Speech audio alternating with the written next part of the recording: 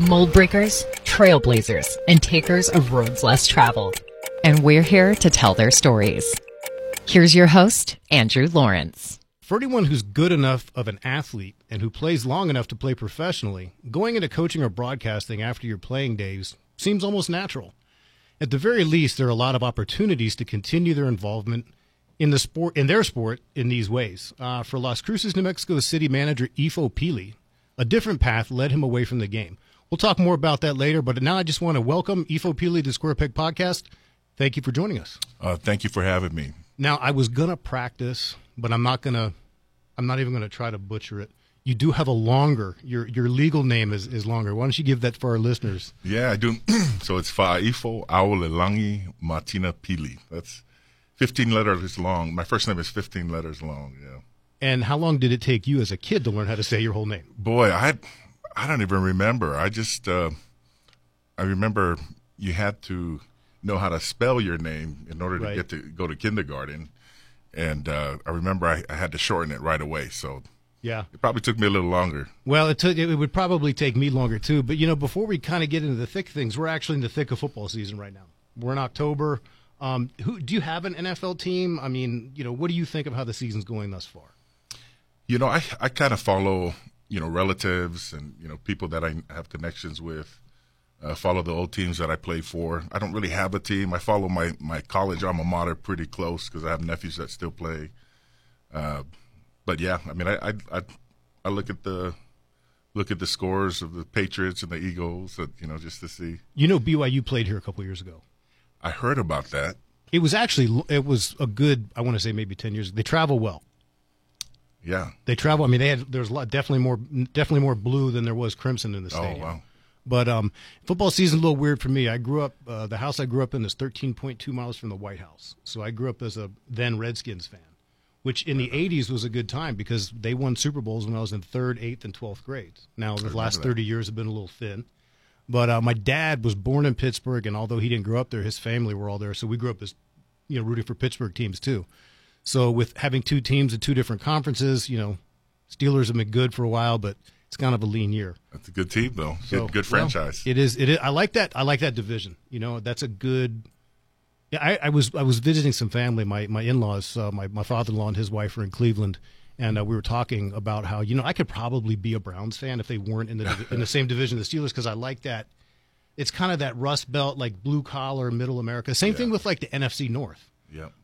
Not only am I sick of seeing the Packers win, but they're good old school franchises. Chicago, the Lions, the Packers, Yep. I was a Chicago fan growing up. Really? Yeah. Okay, I was kind of wondering who I would have figured maybe Denver. But, so you're originally from Samoa, you said. But you moved to mainland U.S. at what age? So I was about 15 years old, 14, 15 years old when I moved to live with my brother. My parents still lived in Samoa, so I never really considered myself moved. I got you. I would go back and forth in the summers.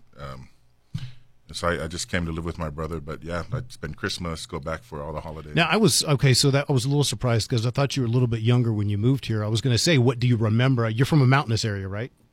So in American Samoa, I mean, it's a tiny island that's about 65,000 people on the entire island, and about 75 square miles, which Las Cruces is 77 square miles. So give you an idea how small of a place it is. But yeah, that's the island I grew up on. What was it like when you moved here? You moved to Orem, Utah, right? I did, yeah. Culture shock. I mean, what was it like? What were your impressions coming here? It was different. I mean, definitely different. Definitely a culture shock. I'm LDS, and so moving to Utah, there is sort of a church culture that you kind of course, you can relate to, and so that made it a little bit easier. My brother lived there, like I was saying at the time, and he went to BYU on a football scholarship too. So we're familiar already with Utah, but I mean, definitely a culture shock. Climate's different. Climate's a whole lot different, right? Same temperature all year round. Is it really? I mean, I know they get winter. So I was in South Jordan, Utah, back in, I want to say 2015 for a week for some work training, and I was in June. And what I was really surprised by was how similar it was to here. Oh yeah, yeah. And it was, no, it was over 100 degrees and dry. It is.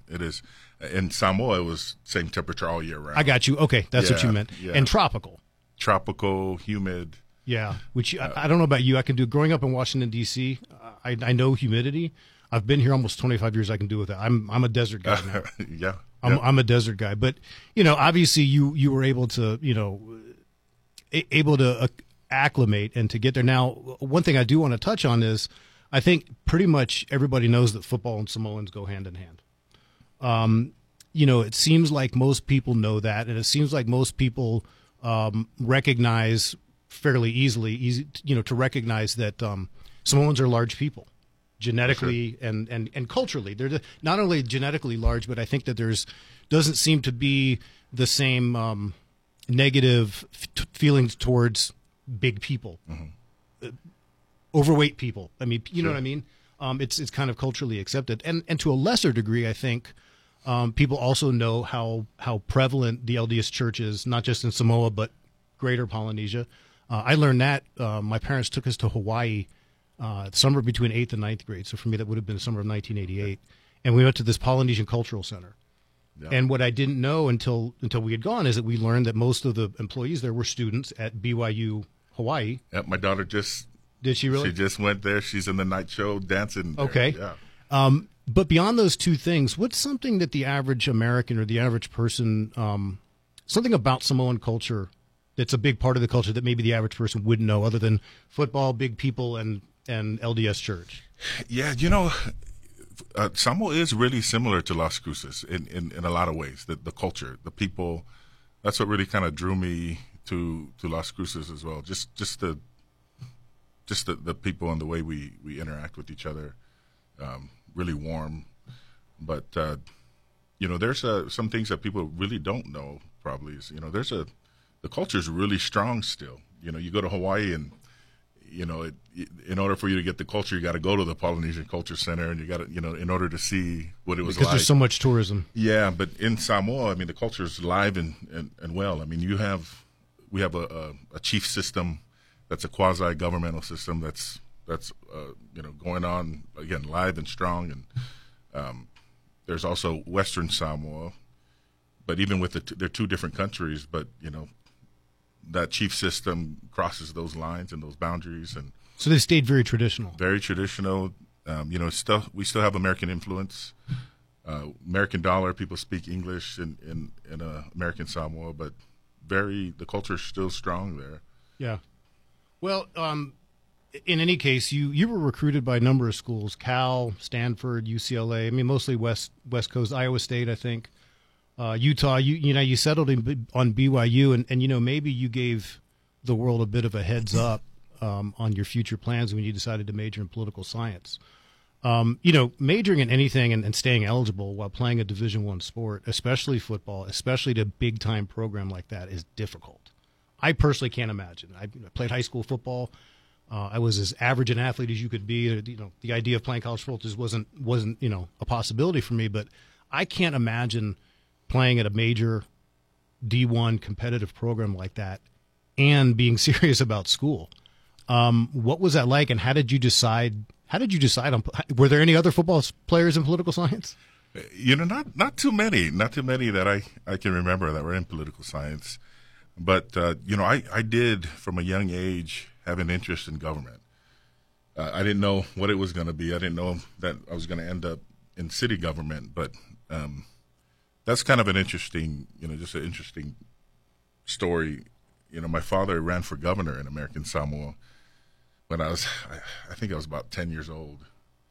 And he was one of the youngest, and still the youngest gubernatorial candidate to ever run. In Samoa, the older you are, the more sacred you are. And you don't, to have a young candidate, it's sort of taboo. But he decided to run, and this is really what changed my whole direction. Again, I was only 10 years old, but I remember, we had a campaign. There was this campaign committee meeting at night, and, everybody left. It was just me and him in the living room. And he says to me, hey, I'm not going to win, right?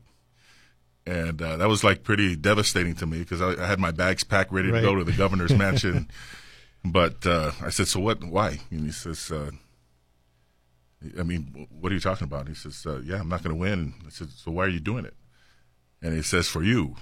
He says, to let you know that it's not okay to stand on the side and watch. And so that at that moment, I realized that I was gonna follow that path. Or the whole plan was for me to come back to Samoa, sort of help him in the battle, and and then things took a turn. Right. Well, I mean, I would imagine you have siblings or other people in your family big into academic pursuits. Yeah, they all went to, they're all college graduates. They all have had different interests. I have, all my siblings, actually half of them went to BYU. The other half went to University of Utah. And so, but, academics was pretty high priority for my mom and dad. And did you get good support from the football program as far as, I don't know how it works with scheduling your classes around practice and traveling. Obviously, when you're in a big time program like that, I don't want to make assumptions, but the professors know where the university needs you. But what was it like balancing all that? Yeah, what was interesting is, being the youngest of 7, I had a lot of good examples. All my siblings, I had 5 sisters and my older brother. And they planned, one of my sisters, from the very beginning, before I even started college, she came in and mapped out my entire next several years of classes. Helped me to do that. She was an economics major, and I ended up graduating actually less than 3 years. And the only reason it took even that long was because during football season I took easy classes, so I didn't have to. Right. Now, did you go to summer school as well? I did summer. I did. I did internships. I tested out a Samoan, which is an option. Language. Samoan language. Tested out the classes that I could. And did you come in with AP credits or anything? And I didn't. Okay. I didn't. And my whole thing that I was taught with my siblings, they were like, hey, B's and C's earn degrees. You better B's and C's aren't degrees. You get your plan. Get your plan ready. Do don't mess around. I didn't take a lot of fluff classes unless it was during football season where I needed that time. Right. But we mapped it out so early that I actually had most of my master's program paid for with my scholarship by the time I was done at BYU. Now that's amazing. I would also imagine, we talked a little bit about the challenges of going to school and being in a degree program that's actually very demanding intellectually while playing a D1 sport at a major program. And now, of course, I'm going to imagine you didn't have the one distraction because of your faith. There wasn't the drinking and the partying and do you feel like you had a benefit in that regard? And not just you, but obviously your teammates. Yeah, absolutely. And then, part of it too, I took a hiatus for a mission for my church. So, right. So I took a 2-year hiatus. And so I came back a little bit more mature. I played my freshman year. I redshirted, started my freshman year, and then left for 2 years, and then came back and more mature. When I say not distractions, but other things that took your attention, higher priority was I had actually started having kids. I already had 2 kids by the time I left BYU. That's another thing I can't imagine having to deal with all of that and your studies. Now you ended up in Riverside, California, right? I did. Yes, I did. Was that what were your? I know you get to list a couple, right? 3. To choices of where you want to go. I don't know if we had choices. Maybe they did, but Riverside, California was not one of them. Yeah, I guess you think of you want to go somewhere exotic or whatever. Sure. And we had a family friend. I think her son ended up, and they lived in the greater. I think they were in Provo or in one of the suburbs there, and her son ended up in Salt Lake City. Oh yeah. Got to think to myself, how disappointing. Yeah. Right. And why would you need, of all places, why would you need people to do missionary work there? Yeah. Right. But in any case, you took your 2-year break, you came back, you graduated, and you actually started taking graduate courses in your senior year, 2004, your senior or your 4th year of eligibility, right? Yeah. It was actually my junior year of eligibility I started. Okay. And so I was able to because it's a 2-year program. And I was able to get through with a semester left before I went to the NFL. Okay. Now, you were not drafted. Did you expect to be? I did. My junior year was probably, I was ranked pretty high as a D tackle. We had a new coach come in my senior year and change the defense. Who was the coach when you were there? So I played for Lavelle Edwards. I played for Gary Croton after my mission, and then Bronco Mendenhall. In fact, all three of those coaches were Bronco Mendenhall from UNM. Okay. He came to BYU as a defensive coordinator. Oh, I didn't know that. Yeah, and he brought the UNM defense, which was a 3-3-5 defense. That type of defense is usually not conducive to somebody your size. No, it's not. I mean, unless you're a nose tackle, but otherwise you're an edge rusher. Well, I was a nose tackle, and even the nose tackle position, all you are is a decoy. They don't really need a big nose guard. They need somebody that can. They don't need somebody to create pressure because you're getting it. Yeah. Well, that's it tended to work out for you. In any case, you signed as an undrafted free agent with Houston, right? With Houston, huh? Okay, and you played with them, or you were on the roster until probably mid-August, the training camp. Yeah, I got injured the very first preseason game. We were playing against the Dolphins, and tore the ligament. Ripped my elbow out of the socket, and the ligament that holds it together. So I think it's like they call it that the Tommy John. Was it the Tommy John ligament? Is that a pitch? Yeah, like a pitcher's injury. And they paid out my contract. And then next year I went to. Now you ended up in Philly December of that year. Was it December that year or the following year? I'm not sure when I ended up with Philly, but I was going to say now it makes a little bit more sense though if you had the injury why you basically didn't get signed by anybody else. Now my question is, you get signed to an eventual Super Bowl champion in mid-December. But you were on the practice squad, right? Yeah. So you didn't dress. Do you get a Super Bowl ring? Okay, so I was not with the New England Patriots when they won the Super Bowl. I thought you were with the Eagles. So I was with the Eagles. We lost to the Patriots. Okay, you lost to the Patriots. So I have an NFC Championship ring. Okay, so you do get all the you get the bonus. Yeah, we got anyone when you start going to the playoffs and. You get your. Do you travel with the team when you're on the practice squad? Yeah. Okay, and you just don't dress, right? Yeah. Yep. Okay. Now another thing I know that NFL players, the NFL has gotten good about mentoring their rookies, and I know there's a rookie symposium. Was that around when you were in the 90s or in the early 2000s? The rookie symposium. I don't know if I remember that. It's hard for me to imagine. I do have to think about this quite a bit. I mean, I can't imagine being 22, 23 years old and having that kind of money, and everybody wants a piece of you. If you're a young single guy, you're usually out enjoying the women and enjoying this and that. Of course, you were already married at the time. Do you feel like you avoided a lot of the troubles that befall a lot of young professional athletes by already being married with a family and also having a faith that doesn't go along with hanging out in bars and drinking and doing all that stuff? Oh, absolutely. Yeah, absolutely. In fact, when I decided not to go back and play, I was actually in my peak. I was I bounced around. Like I said, I got injured, didn't get drafted, bounced around to different teams, and then ended with the Patriots. And that was the time Mangini was hired as the head coach for the Jets. And, I was still 25, 26 years old. I felt like I was finally getting my, getting my rhythm. And Mangini was the new head coach with the Jets. Jets was going to sign me. I was going to go back up Vince Wilfork with the Patriots, but I felt like this was a chance to finally get a spot, like a starting job, and with a new program.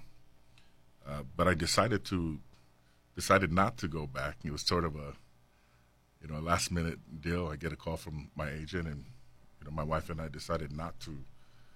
You had already been in Eagle Mountain doing an internship, right? Yeah. Okay, tell me about that. Was that strictly an off-season thing, or was that an off-season then waiting to get signed, or?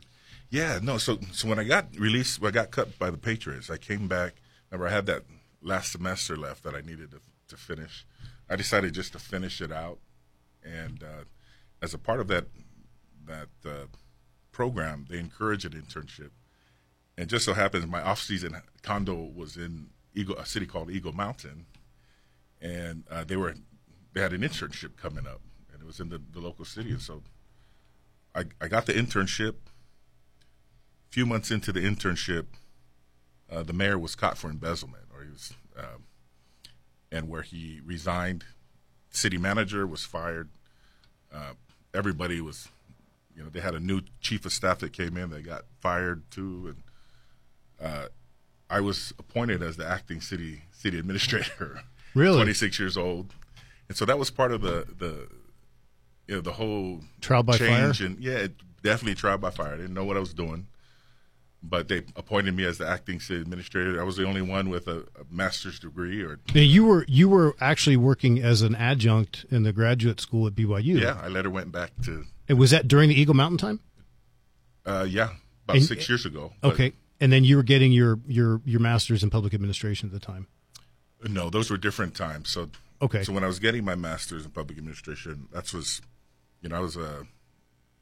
in college, and then when I got you. back, okay, but you had gone back and you taught in the graduate school. Yeah, after I was a city administrator, after I had Now, being an NFL player with a political science degree and working on a master's of public administration, did the guys give you the business? I mean, were you like the egghead, or did kind of make fun of you for being the nerd? Or well, what's funny is and I definitely didn't consider myself smart, right? I mean, I just had a plan, and you stick to it and you do it, right? I wasn't gifted academically, but what was interesting is my agent actually told me. I mean, I don't know if he was joking, but he says, "Yeah, I wouldn't tell people you got a master's degree," and I was a D lineman, right? I was in an O lineman where brains is, And that's what I was an O lineman. I mean, a 6 foot, 250 pound as a senior in high school, But yeah, people don't realize the center is usually the smartest guy in the field. You need the brains because he makes all the calls for everybody else. Absolutely. But the quarterback probably has to be the most knowledgeable. People don't realize the big oaf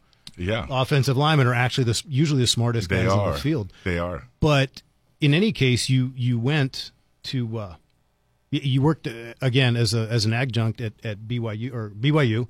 You're in Eagle Mountain for how long? About 16 years total. Okay. Now, was your idea to be involved in? You talked a little bit earlier about your dad running for governor of Samoa, and you mentioned something about not knowing whether you're going to go into local government or what. Did you have any idea? Were you thinking nationally, state? Were you thinking more on the city level? It was really the plan was to go back to Samoa. Okay. It was go back to Samoa and join them in this this fight to build our country, and Eagle Mountain became a calling for me. It was a city that was, like I said, it was in distress, basically. You had a mayor before that. I think he actually kidnapped himself or lied about kidnapping and being kidnapped or something like that. And it was just kind of a mess there, and it became a calling. And so I decided to stay, not go back to the NFL. That city,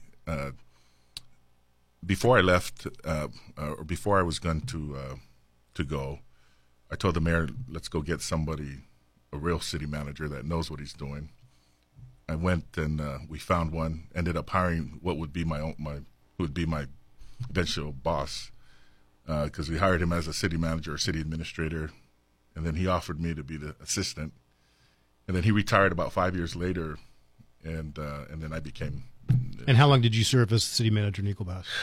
It would have been about 10 years, 9, 10 okay. years. Yeah. So maybe it's natural for you to move on after it. Actually, probably, I think you may have even stayed longer than I might expect for somebody in that position at that city that size. In 2020, though, you found out about an opening here in Las Cruces. Now, how am I gonna? You've already got the job. You've been here for 2 years, so I don't want any fluff. Yeah. What was it about Las Cruces that made you think you wanted to live here? And what did you see about the city of Las Cruces that you thought that you saw as a challenge or something that you could work on, or what your skills you could bring and help improve? Yeah, and I can give you my straightforward, honest answer about this, but I wasn't looking at all. I loved Eagle Mountain, and when I got there, like I said, it became a calling for me. It was a city, median household income was in the high 40s, low 50s. Within 10 years, that median household income went to 77,000. And we focused on economic development. That's where we went out to, we landed Facebook, Google, and Tyson. And there were a lot of goals that I had for the city, setting it up, and every year, I mean, we were just checking them off the list. And to be honest, it just came a time where I was just, kind of accomplished everything I wanted to accomplish for the city. I knew we always have stuff to do, but there's this, I don't know if it was an email or something that came that had this job opening. And the only reason I even clicked on it was because my city clerk came to me 2 years previous and said that she found the place she wanted to retire. And she says, Las Cruces. And she says, it's beautiful. And I just remember that in the back of my mind. And so I clicked on this. I was at home.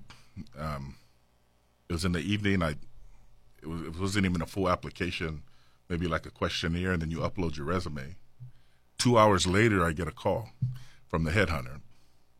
And she says she wants to interview me the next morning over the phone. Wow. So I'm scared. I'm nervous because I'm like, you hadn't done your research yet. Yeah, and I'm like, I told her I'm just, I don't know if I really want to do this. I was just messing around. I was just curious about it, and had the interview, and the interview was pretty lax because I didn't really care.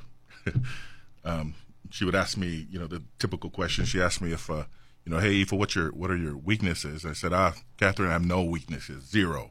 And, the interview was just kind of relaxed and funny. And she calls back later and says, hey, I'm going to put you in the top 10 or something to submit to the council. And I got really scared at that point. And so I called my mayor and councilors. I was like, listen, I'm just messing around. They were thinking like, well, then why don't you just pull out?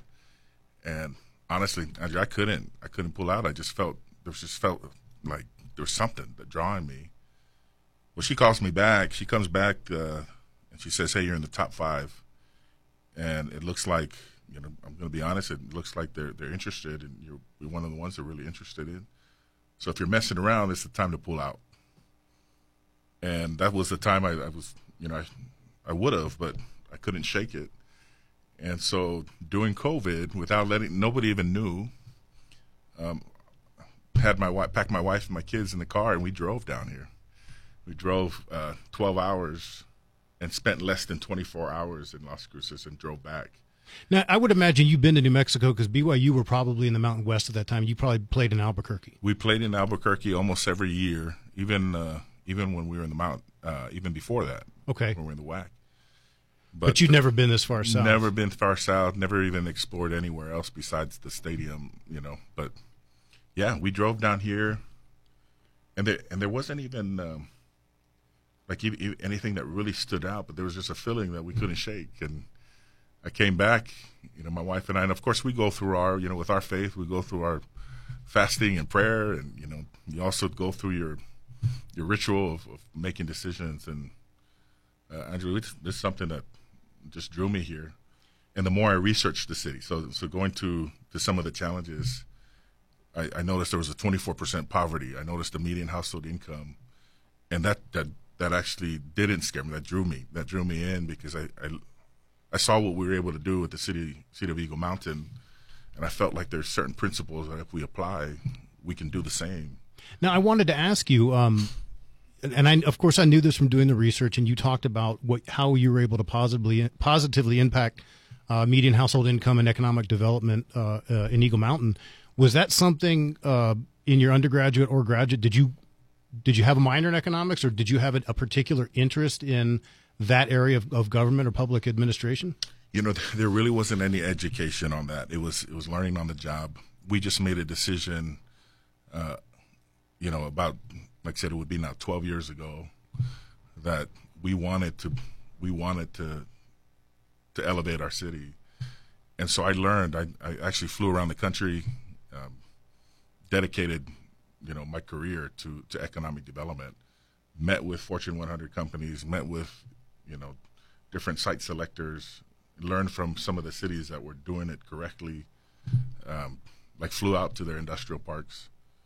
And so it was really learning because we were passionate about getting it going. Now, it's funny you mentioned there was something about Las Cruces. I had a similar experience. I've talked about it on this podcast before.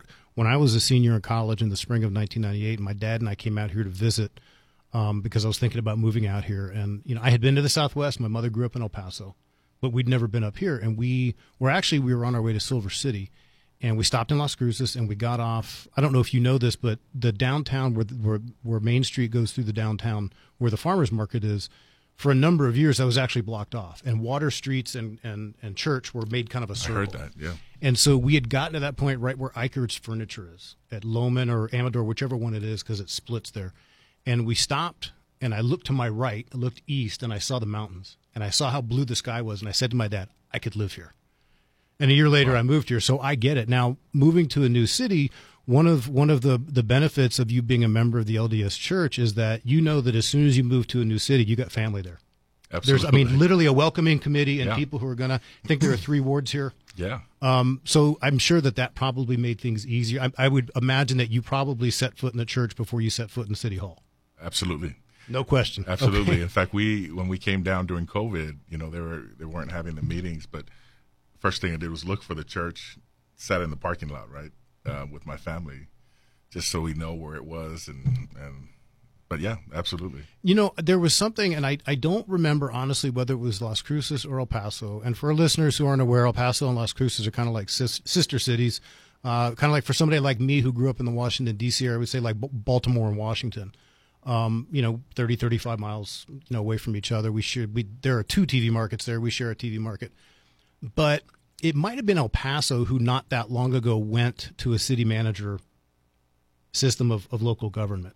And I remember there being some discussion about the difference between a city where the mayor acts more as an executive the way a governor or a president would, as opposed to a system where there's a mayor, obviously, but there's also a city manager. And my understanding of local government, embarrassed to say, is kind of limited. Growing up where I did, and I became a TV news junkie when I was about 5 or 6 years old. So I watched the news, the local and national news, and I got to know a lot about national news and the Congress and national government. And I spent about 20 plus years ago, I spent 3 years working for the town of Mesilla, and actually started to learn a little bit because I knew they had their meetings on Monday nights, and I would read about them in the paper. I embarrassed to say I know a lot less than I should about Las Cruces city government and how it works. So we have a family friend actually who's a city councilor, and talk to her every now and again. Explain to me, and for the listeners, what is the main difference between those 2 types of city government, where the mayor system and then the city manager system? Yeah, and you have variations of this, right? It's more like a spectrum, but you have the strong mayor form of government where, like you said, the mayor is the chief executive, and then you have the council manager form of government where the city manager acts as that executive. And really, that's the gist of it. In city of Las Cruces, the mayor is a part of the council technically, and the mayor chairs that council. He chairs the meetings, but he has 1 vote, and so each of the councilors all have equal authority in that policy making. That policy making process. The difference with the mayor is the mayor doesn't represent just one district like our council. Each one of our councilors do. He represents the whole city, but also as a member of that council, he's part of the council. And then in the city of Las Cruces, a lot of people don't know. I mean, the mayor and city council have 1 employee. That's it, and that 1 employee is me.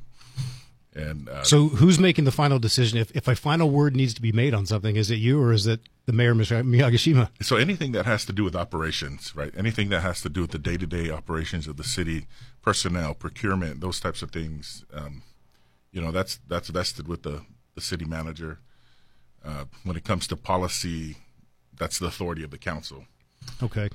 Now, we talked about how economic development was a big part of what you did in Eagle Mountain. That was the reason you were brought here to Las Cruces. Now, you made some pretty, I wouldn't say drastic, but you made some changes to the way things were done. Now, you moved housing and neighborhood services from the community development to the economic development. Tell me about that process, the thinking going into that, and what your results have been, because I know you've gotten some very high marks. Yeah, one thing I didn't want to do when I came here was act like everything I learned was going to be everything that was needed here. I knew this is a different place, total different city, different needs, different approach, and so I really wanted to just learn the lay of the land and before I came in and try to apply the same things we did in Eagle Mountain. And I realized pretty quick that I couldn't do the same things that we did in Eagle Mountain because it was a different, there was a lot of things that were different there that prohibited that. But one of the things I realized is that economic development for me in Eagle Mountain, was all about bringing prosperity. It was all about, getting the biggest companies to come, getting just this dynamic, vibrant economy and keeping up with the pace and even, beating out all the other cities in Utah.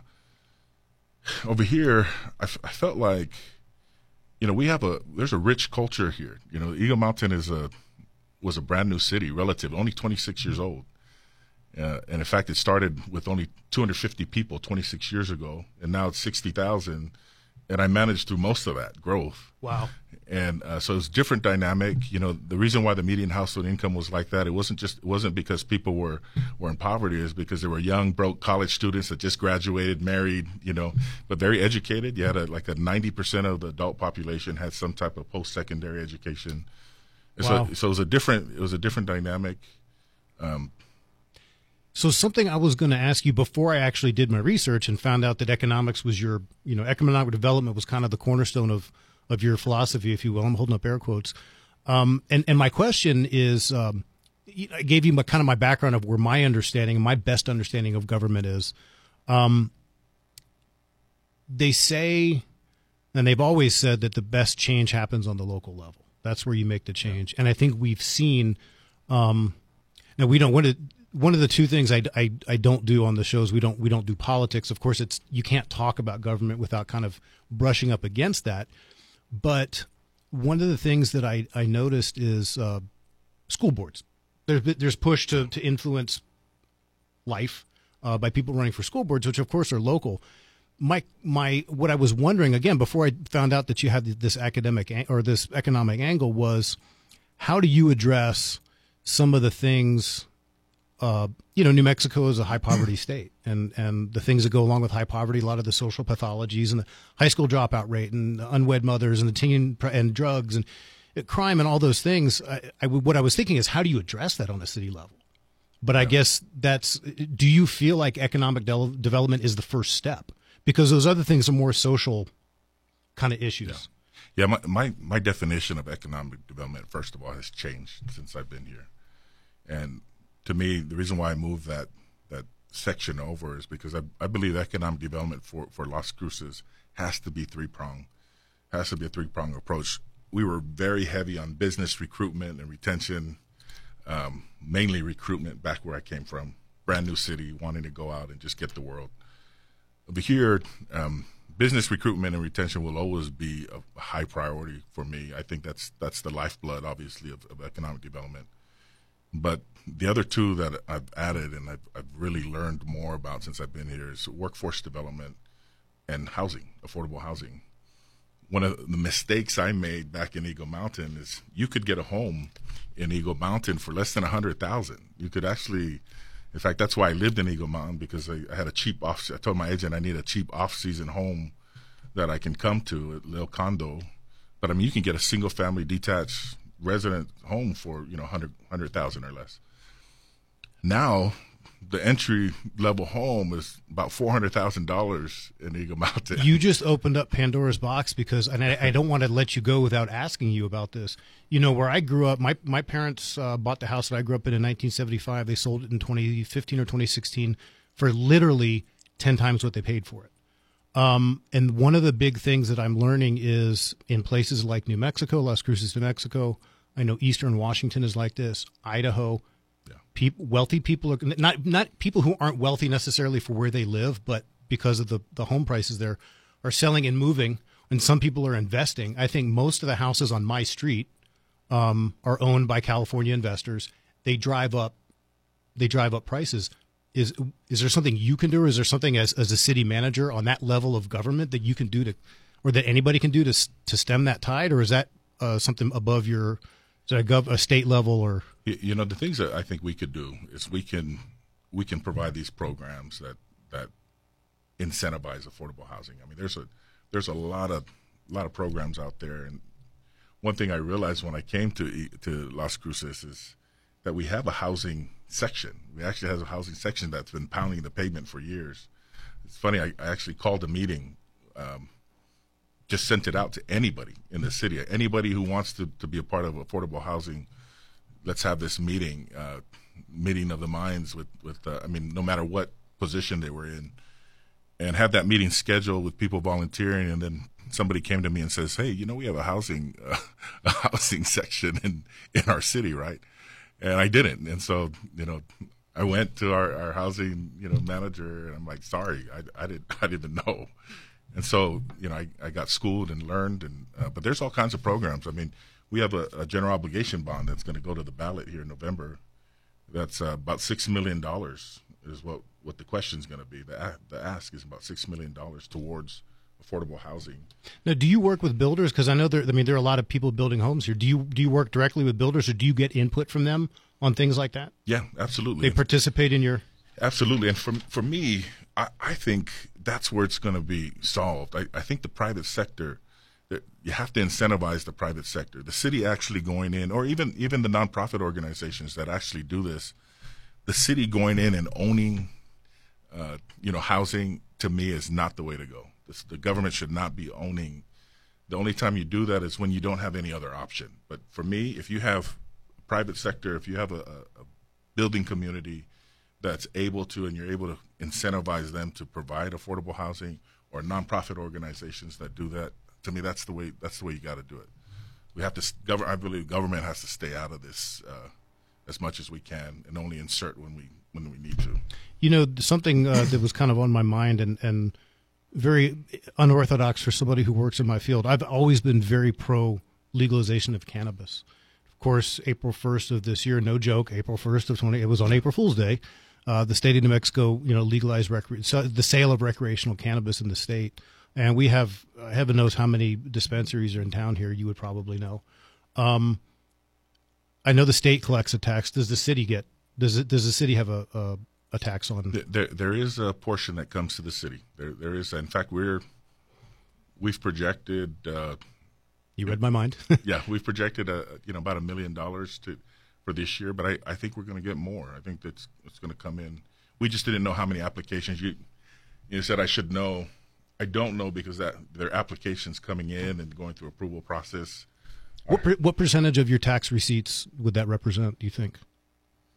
Not very much. I mean, we have over $100 million in okay, gross receipts tax revenue. So you said about $1 million, you think? Yeah.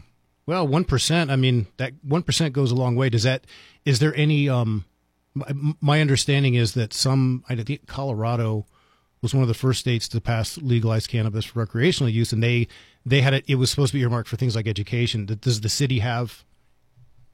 Are there any rules that the city has made for itself about how it spends? Not yet. Okay. Not yet. So the city council is going to take a look at that. Right now, that we have a separate account for separate account number, and or call it GL, separate line item for receiving that, so that when we do earmark it, we can have those funds separated. Okay. Well, ladies and gentlemen, before we wrap up, because we are coming up short on time, Aggie football. Yeah. Aggie football. Wow. I'll tell you a quick story about my Aggie football experience. So when I first moved to Cruces, I actually worked for the university. And my first special event that I worked, in 1999, I played New Mexico Highlands. And, of course, they blew them out. It's a D2 school. But I had no frame of reference. Well, the following week, they went to Arizona State. And they beat Arizona State 35-7. And I thought to myself, wow, they got a football program here. Yeah. And Aggies did what the Aggies do, and they lost the next 5 or 6 games in a row. The first 5 years or so I lived here in Las Cruces, I actually paid very close attention. I knew what I needed to know about the team, and that gets very frustrating. But, of course, 2019 we went to the Arizona Bowl, and Las Cruces showed up big time to Tucson. Showed up big time. I never expected that. Do you get out to the games? I do. Okay. Yeah, and I'm following pretty close. Okay. I really like Coach Gill. I think I have some high hopes. I know we only got one win so far this year, but I've seen some good things. I think his staff is good. I'm really hopeful. I actually went with a couple of friends and our kids to the Hawaii game. Okay, yeah. Which is a hell of a good game to go to, right? Yeah. Another really quick, funny Aggie football story. So Thursday night, they played an ESPN2 game. I want to say 2003 or 2004. And at that year, they were doing quarterback by committee. There was a guy named Buck Pierce, who played in the CFL. And I just watched the CFL game. He's an offensive coordinator for somebody. And then Paul Dombrowski. Pretty sure it was Buck Pierce. I was working security at the game, as we do, off duty. And I was standing right about the goal line, on the sideline. He rolled right, launched a pass. I could see it was going to be way over the receiver's head. Hit me right in the gut. I caught it. I have an unofficial NCAA reception. And I actually told my mom, I've got a VHS tape somewhere, but I told my mom to record the game because, who knows if I could show up on ESPN2, and I've got that somewhere. Right on. But one more thing before we go. Your wife challenged you to a midlife crisis goal. Tell me about that. Yeah, no, that was actually, my own midlife crisis goal. My wife wanted me to do cardio as a midlife crisis. But yeah, I decided, I wanted to start getting back in shape. After I got done playing, I just did the office job thing and started getting out of shape. And so wanted to go back. My wife said, hey, you need to start working out. So I started working out. But I have never in my entire life just worked out for health. It was always been for sports, right? And so I had to have some type of competition. And so I started powerlifting. And I've always had a good bench press, but I didn't focus much in college. I could bench 400 pounds as a 16-year-old, but didn't make much improvement in college. Maybe 460 was the most. And so really it was only like 5 years ago, my goal was to get to 600-pound max. I got to about 560, and I was actually getting really unhealthy. It wasn't anything that would help my health. And but again, even when I came back, I started lifting again to get back up there. Got about 520, 540. Was lifting with one of our police officers who, we mentioned earlier, Felipe, right, who bench over 500 pounds. He could, if you didn't know, but you might think he was Samoan too. I mean, yeah. he's got the look and the build. He's built like you, a smaller version. But did you ever make that goal? So 560 is where I stopped. I tore my pec last December, and so I decided, to hang it up for now. Yeah, I've been lifting pretty much 6 days a week for the last 4 months. Back at it again. Well, that's good. We don't have time to talk about it here, but when we get done with this, I'm going to talk to you about some things I've been doing. I switched from traditional gym exercises that I did for the time I was 14 until 2.5 years ago when I was 46. And I tried some new things and actually some functional strength training. I've lost no size, and 30 years of shoulder pain went away in about 3 months. Wow, I need to hear that. We'll talk about that, and I'll show you some stuff. Ifo Pili is the city manager for the city of Las Cruces. He's been here about 2 years, gets really high marks, and I had a really good time talking to you today. Thank you for being my guest. Likewise. Thank you. One more thing. What podcast do you listen to? Do you listen to? I go and I click topics. Gotcha. But I'm going to be listening to this podcast from here on out. The Square Peg Podcast has a positive review from Las Cruces City Manager Ifo Pili. Ladies and gentlemen, thank you very much for listening to this episode. I'm your host, Andrew Lawrence. We will see you next week with a brand new episode of the Square Peg Podcast. Proudly produced by LasCrucesToday.com and Bravo Mike Communications.